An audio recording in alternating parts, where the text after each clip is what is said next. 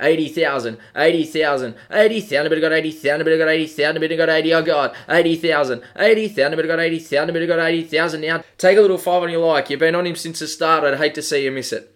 Buy the one you want, not the one that's left. I do it for a 5. 85, 85, little 5 on if you like. I do it for you too, sir.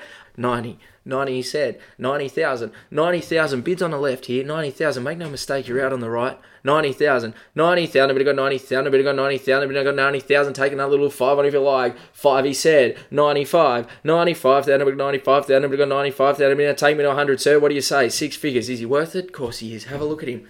Have a look at him like a painting. 100,000 a bit now, he said. 100, he said. 100,000 a bit, I got 100,000 a bit, I got 100,000 a bit now. The man in the blue hat. It's a nice hat, by the way. 100. I'll sell him at 100. Guess what? He's for sale. 100 the bid now going once. 100 the bid going twice. Miss him now, you miss him forever. Done at 100. All done. Well bought. Hello, welcome back to another episode of The Trainer's Hut. I'm Todd Blum, your host. And we've got the auction there at the start of the show. We don't have the race call because we're talking to General Manager of Bloodstock Sales and Marketing in this week's edition of the Trainer's Hut, Sebastian Hutch. He's going to join me on the line. We're going to talk all things Inglis with the current climate and what's happening this year.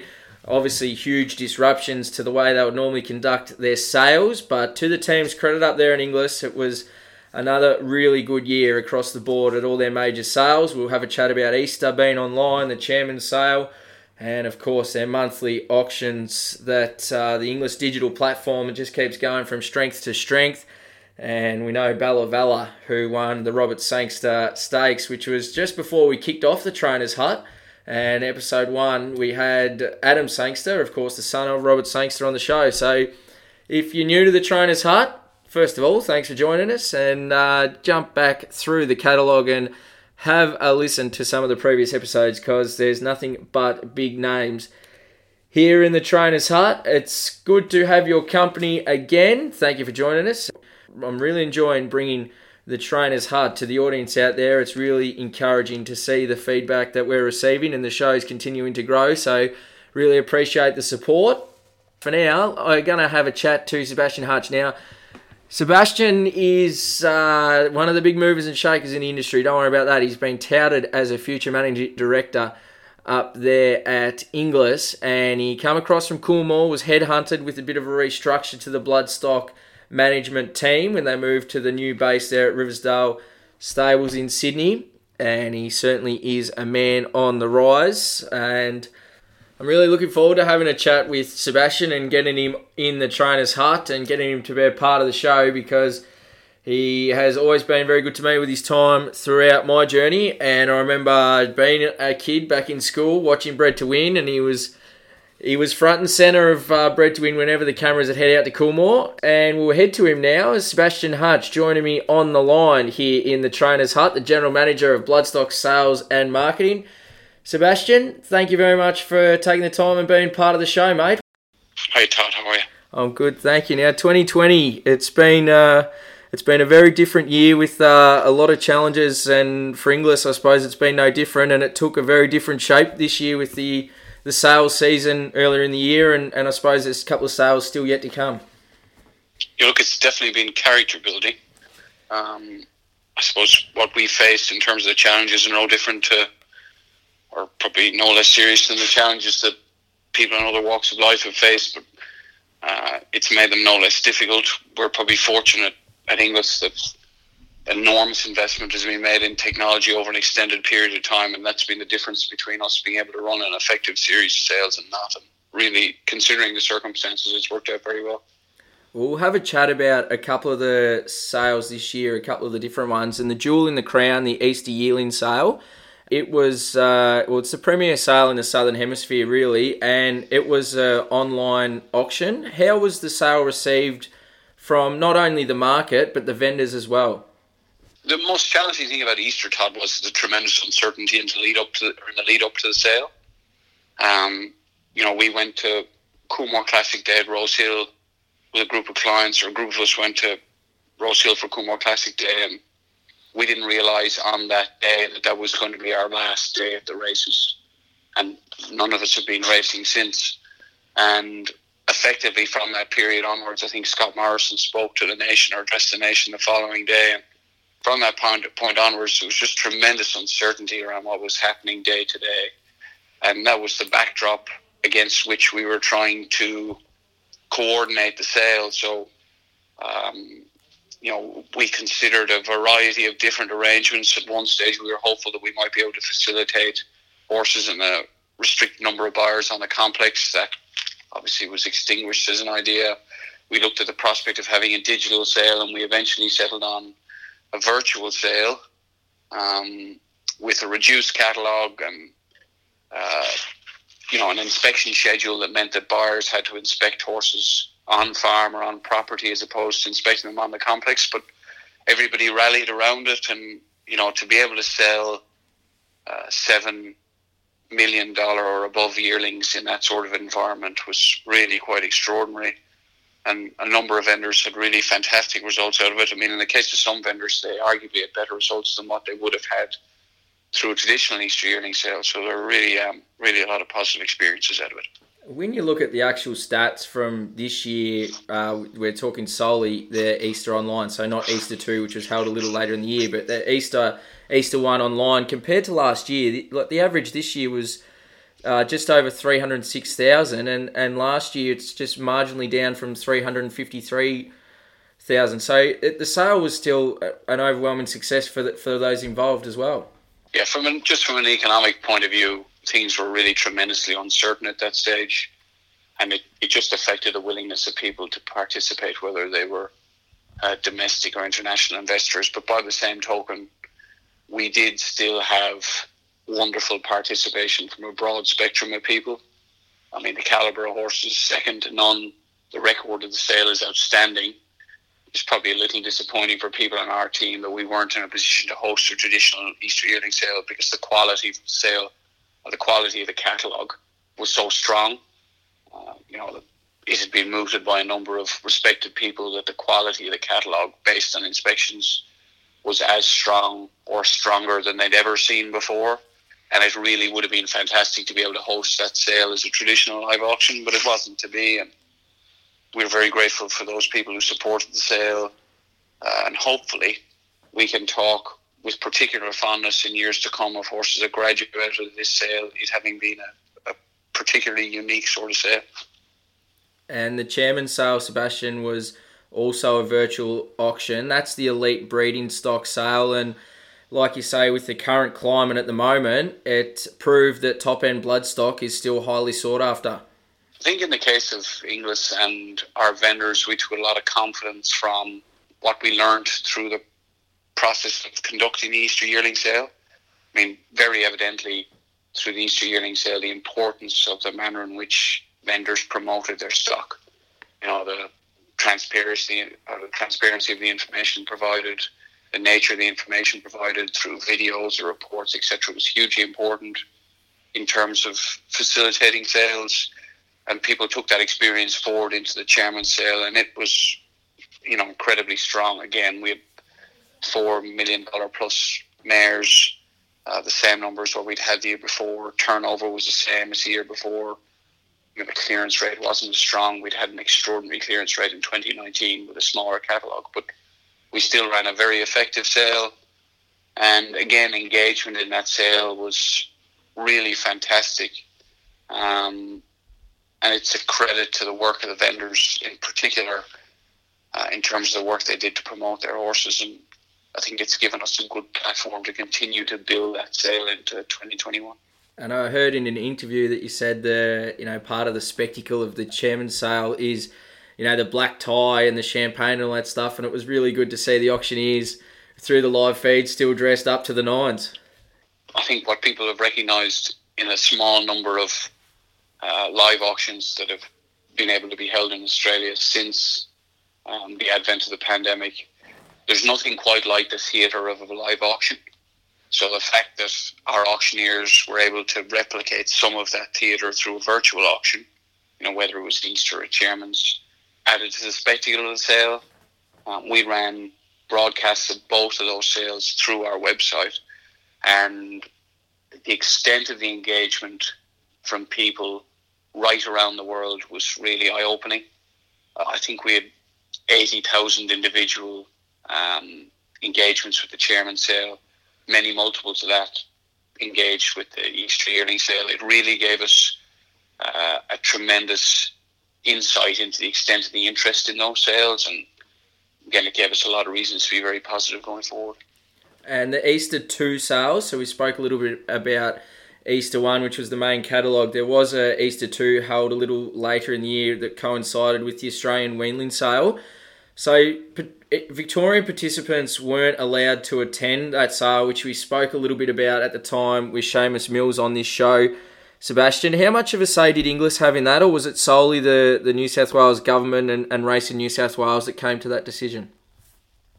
Look, as an auction house, we want to try and facilitate as many buyers on the complex as we possibly can, while respecting whatever rules are in place.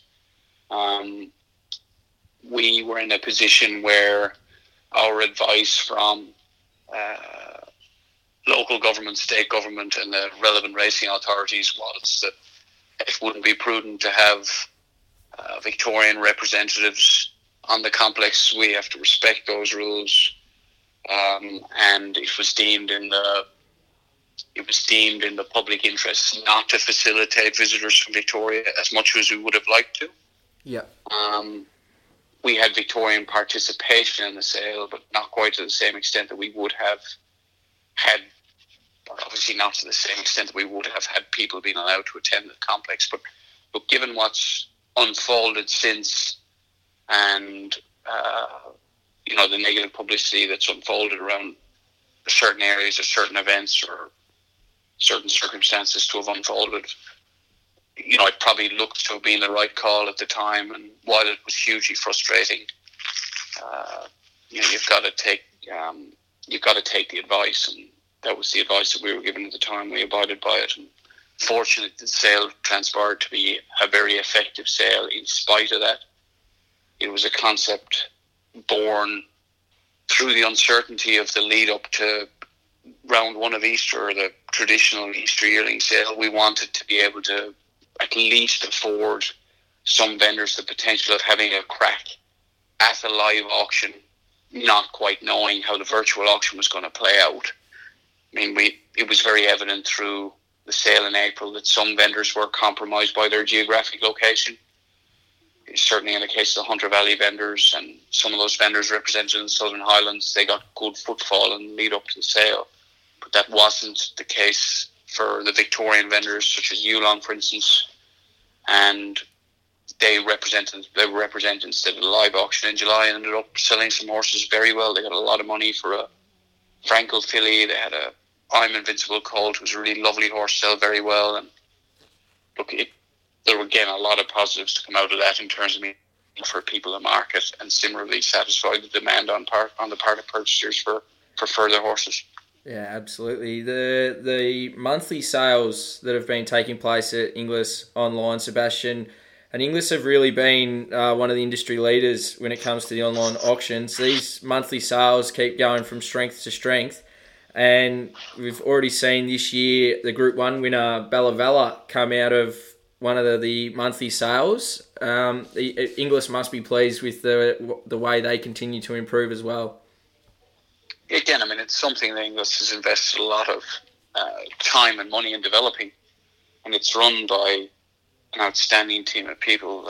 People like Nick Melmoth and Steph Carruthers do an amazing job in the management of that whole process, and it's grown from effectively nothing to be a very significant, credible and consistent market that people use to great benefit very regularly. The frequency of the sales has increased in the last 12 months. They're now almost twice a month, every month of the year.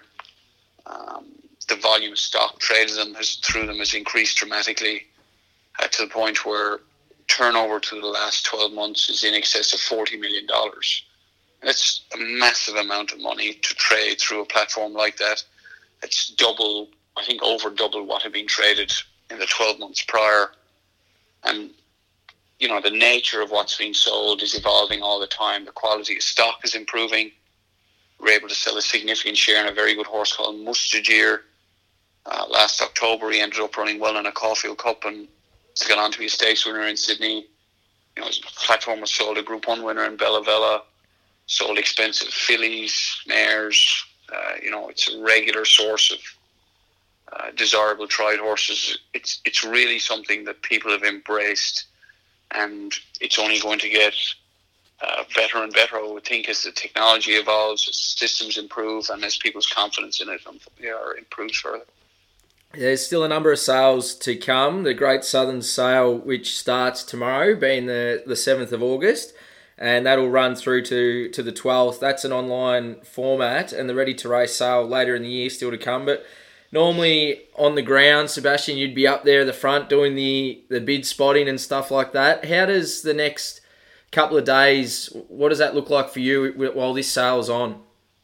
What we're trying to do is primarily work with buyers to try and identify appropriate horses in the sale, and then similarly work with vendors to try and help them gauge the value of their stock. We put an awful lot of work year-round into identifying buyers, developing relationships with buyers, helping them satisfy what their objectives are in terms of sourcing appropriate stock. And when we're able to put together a consolidated catalogue of good quality weanings, as we have for the Great Southern Sale, and then facilitate them through the digital platform, it represents an opportunity for a broad spectrum of people, whether they be pinhookers, people buying to race, hobbyists, etc., etc. And a sale like the Great Southern Sale has been a really solid source of quality race horses for a number of years. I mean, two highlight horses in recent years are G-Trows, obviously a Lightning winner, and Extra Brute won at Derby, both of whom have come out of the Great Southern Sale. Similarly, you're looking at people turning over significant pinhook results. And the top lot from our Scone yearling sale was a $10,000 graduate of the Great Southern Sale. It was a great story of an expensive Zoustar colt that was the second top lot in the Great Southern Sale a couple of years ago, making $225,000, and he turned around and made $700,000 as a yearling. So it's been a very satisfying sale for a broad number of people, or a great number of people, for a number of years. And while the sale in 2020 will be held in a hugely different set of circumstances to what it normally will, that's not to say there still won't be plenty of opportunities. There's some really good folds in the sale, and we just got to help people identify them. Yeah, I think the strength of the catalogue will really shine through, regardless of whether it's online, like you say. The 2021 sale dates have been released recently, Sebastian, and they've all gone back to their scheduled regular time slots. No surprises? Everything is on track for 2021 in as much as it can be. Obviously, there's still some uncertainty around what's going to happen in terms of the pandemic, etc. But, that's not something that we can control. All we can do is learn lessons from the last 4 months that hopefully make our systems and our processes and the service we offer better for people going forward, and then look to implement those learnings over the next 6 to 12 months. We'll still continue to inspect stock for those sales like we normally would. Inspections have effectively started already. There's great enthusiasm around our sales series, and understandably so. We've had, in spite of the pandemic, a really excellent yearling sales series, tremendous growth at Premier, a lot of positive results at Easter, and then growth in key metrics at Classic. So each of our sales is on an upward trajectory, and that generally means those sales are more appealing to vendors and subsequently to buyers. You mentioned you've already started the inspections and been getting out to farms and things like that. Who are some of the stallions that are coming through that might have a couple of early crops, or their first yearlings or weanlings that you've inspected that you're a bit boyish about? Todd, working for an auction house, it's very important to recognise that we like all vendors, all stallions, all mares. We're really, we have regular discussions about stallions, pedigrees, but particularly stallions, in terms of trying to identify horses that might be more suited to our sales, or a particular sale in our sales series than others. That's information that's constantly evolving. Racing, there's significant racing year-round in Australia. It's not like other parts of the world where racing is very seasonal. You take Europe, for instance, racing of significance only really takes place from March through to late October, whereas in Australia there are significant races right throughout the year, and so formulating an opinion on a stallion that's rigid is a dangerous thing to do. And we can benefit from it through our sales series, because if a stallion has a good winner or goes on a really good run, it has the capacity of driving demand for their progeny. And we've seen it year after year after year, particularly with stallions with their first 2-year-olds or 3-year-olds. They go on a good run through the later part of the summer or the early part of the autumn, and then all of a sudden that drives demand for their progeny at Classic or Premier or Easter. And that's the advantage of having a sales series that is nicely scheduled for vendors to capitalise on whatever the whims of the market might be at a particular time. And that's the beauty of Inglis. They have a range of sales. We've spoke about Easter being the Premier. That's, your big fat pedigree, but you can find a horse at Premier that's suited to different trainers, and Classic is that bit earlier type sale as well. So there really is a big range for buyers at all ends of the market. Yeah, look, I think the fantastic thing for our sales is that across the board, they've demonstrated themselves to be a consistent source of quality racehorses year in, year out. We've had 48 Group 1 winning graduates since the start of 2018. That's 85% more than the next best. And it's just a fact, Easter produces more good racehorses than any other sale in the Southern Hemisphere. Sales like Premier and Classic are opportunities to source quality racehorses at really great value prices. You look at some of the showcase horses who have graduated from those sales in recent years, whether She Will Reign for 20 grand wins a slipper and sold for 7 figures to Japan. A horse like Santa Ana Lane, who made 80 grand out of Premier, and he's won, I've lost count how much prize money he won, but I'm fairly confident it's in excess of $4 or $5 million. You look at a horse like Castle Vecchio, who's a Classic sale graduate and goes on to be a popular young first season stallion. He's a Classic graduate. Year in, year out, there are great stories to tell out of these sales, and I think that's what continues to drive participation in our sport. The opportunity to hit a home run, be part of a great story. We've just finished a round of breeding stock sales, and there's some fantastic stories to come out of those. You take a mare like Youngstar, she's a $200,000 yearling, and she goes and makes $1.4 million as a brood mare, having given her connections all sorts of fun as a Group 1 winner and quality race filly. She was the first Australian horse home in a Melbourne Cup in the year she ran in it. Some great stories, and that's what keeps people interested, keeps people getting involved and in pursuit of that holy grail, whatever that is for each person. Yeah, absolutely, especially the ones that can do it for you on the track and then in the sales auditorium. They're just the extra added bonus there, aren't they? Very much so, yeah, very much so. Everybody wants to land on the colt that can go be a stallion. That's they're the opportunities to really generate massive revenue, and they're the sort of horses that can change your address. But some of the stories are no less endearing or no less appealing for people who race good geldings or good fillies and mares. It's a really fantastic sport in so many ways, and I think that's why it goes so well in this country. There's so many good stories to come out of it.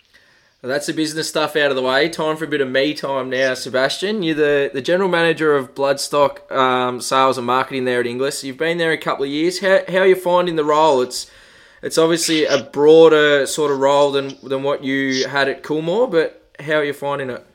Look, it's a really enjoyable place to work. We have a great team of people. It's a good mixture of experience, youth and enthusiasm. We have some guys, particularly amongst the younger guys, we have some guys in our team that are just really exceptionally talented.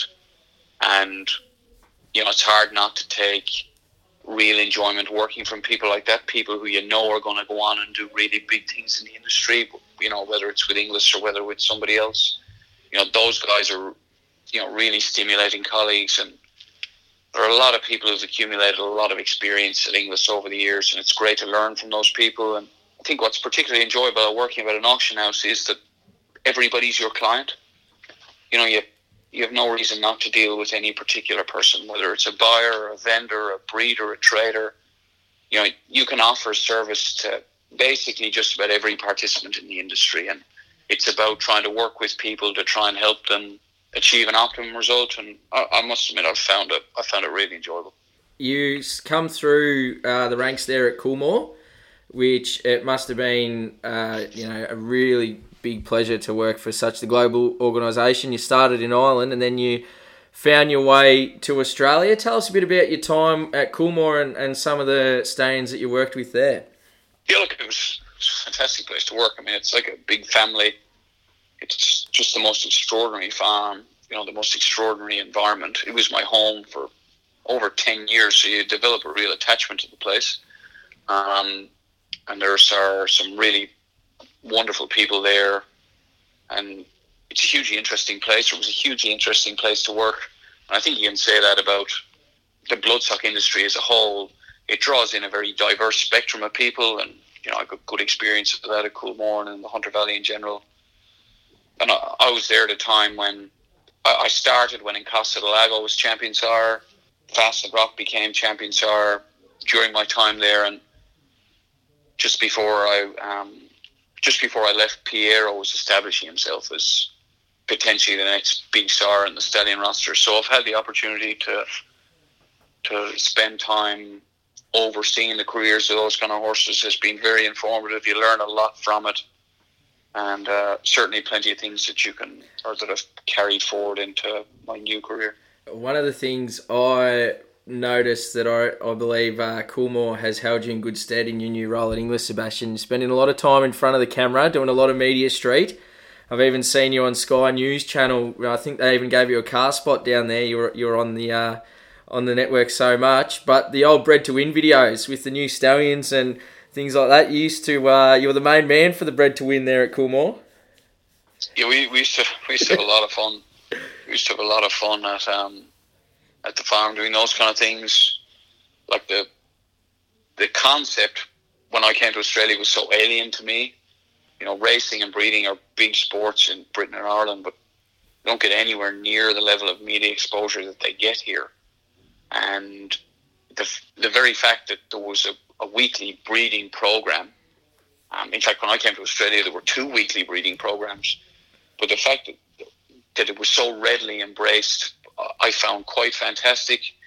And so as a consequence, when you see that there's an appetite for these kind of things and there's a willingness on the part of the respective networks to put these things on, you recognize how important it is to support them, because it continues to stimulate people's interest, people's involvement in sport. And,